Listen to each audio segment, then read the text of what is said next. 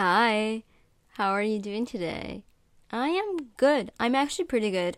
I had a good start of the week. I think I'm very secure in how this week's gonna go. I'm really excited about it. And by secure, I mean no, I have not done the readings for the week yet, but the night is long. Um, it's currently 5:47 p.m. when I'm recording this of Monday, January 31st, and I am hopeful. I believe in myself that I can at least do the readings for tomorrow. I don't know why I'm behind. Don't ask me. I mean, it's probably because I focused on the assignments this weekend rather than the readings, and then I was busy having fun with my mom yesterday to celebrate her birthday, and yeah, it was quite worth it. Actually, it was very much worth it. It's actually very funny because my mom and I are polar opposites in celebrations, and she loves a good loud thing, and then I love a very quiet thing to a level where I just like genuinely prefer to go to a BMV and just chill. Maybe go to a park, maybe do a picnic. I genuinely love picnics and books, so like anything, any combination of those two will be freaking amazing.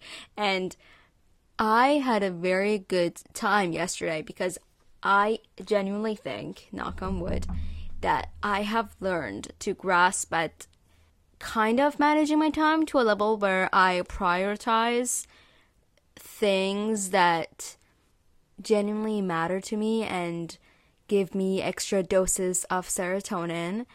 And yeah, yesterday did give me that, and you should try it too. It's really hard to get to it, to be perfectly honest. Like, boundaries are genuinely the hardest thing that I had to learn in therapy, and it's been like 6 months, I want to say, since I started therapy, to go to therapy frequently, if not less, and I'm getting there, and it's really hard, to be honest, for a for empath pushover to create boundaries, because I love everyone and I just want to give like time to everyone, and I give everyone benefit of a doubt.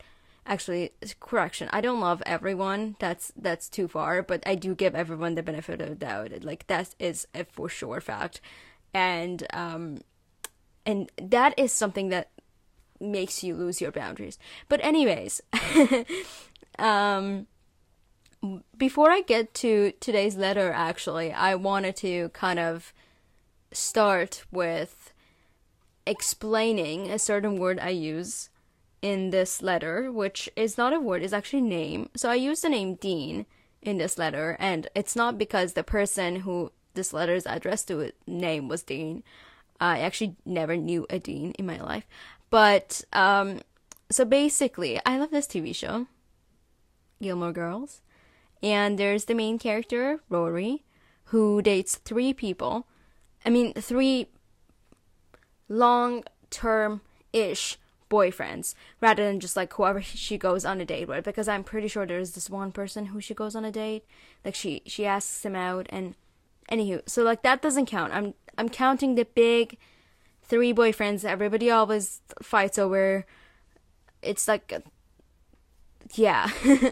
And Dean was the very first one. So I'm using his name as a reference to not elaborately repeat a certain phrase to refer to this person, but also to make it more accessible to myself, to ground ourselves rather, in the context of it, so it's, you know where it is, you know what age it is. And to put you there, I'm pretty sure I was about, I want to say 14, 15. Yeah, actually, like, I think 14, and then went to 15, and or even like after that. I'm pretty sure I met him after my 15th birthday, so I was like 15. And then yeah, and then it was a summer thing, and no, it wasn't a feeling. It was an actual relationship, I think, and a very emphasis on think, because at that age you never know. And without further ado, here's episode 4 of Letters Never Sent.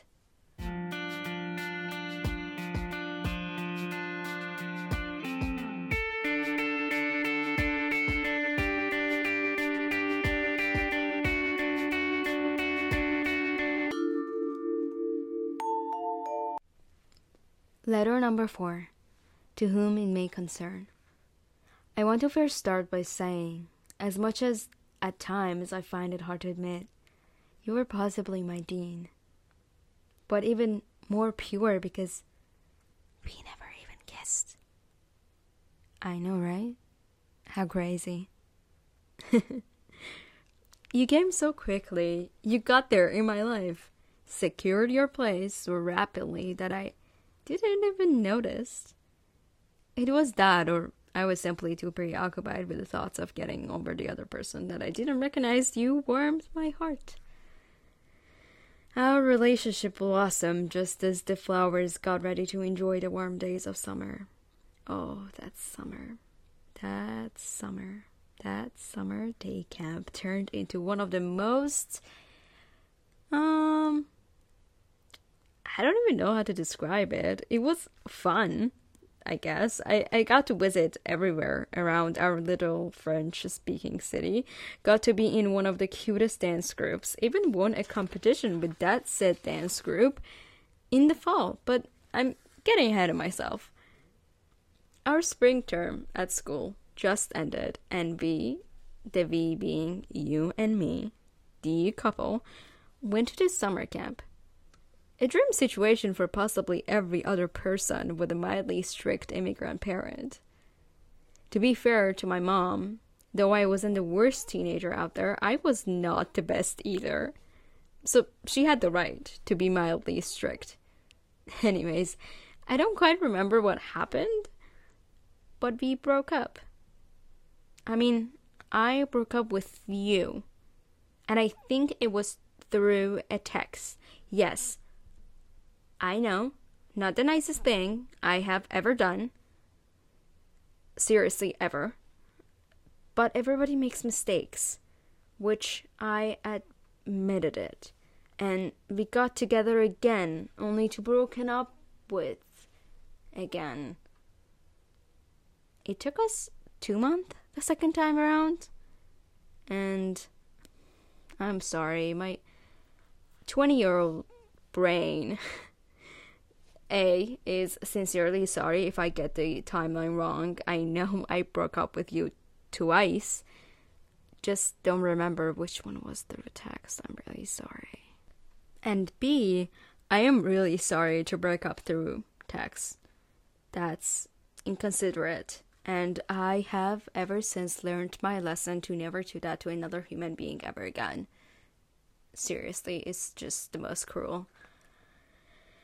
Anyways, my dean.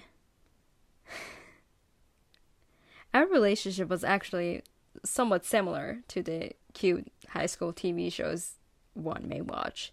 A meeting with a friend, a hanging out with friends at park.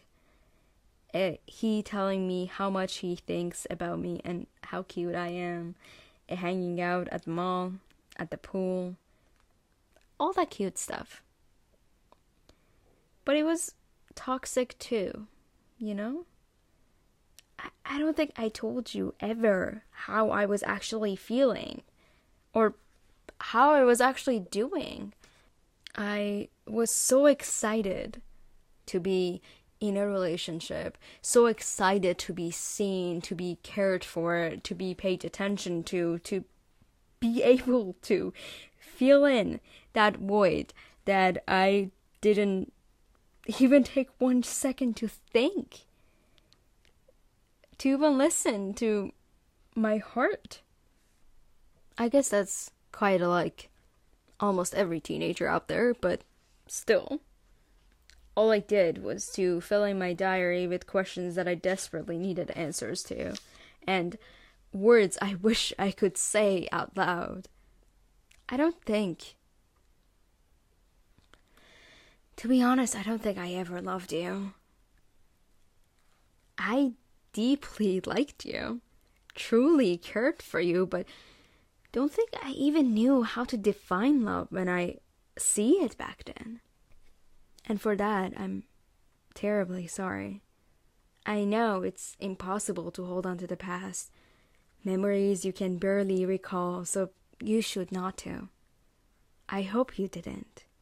Or at least you appeared okay when I saw you again, almost 2 years after those summer nights. Some people you meet to keep, some you meet as a lesson.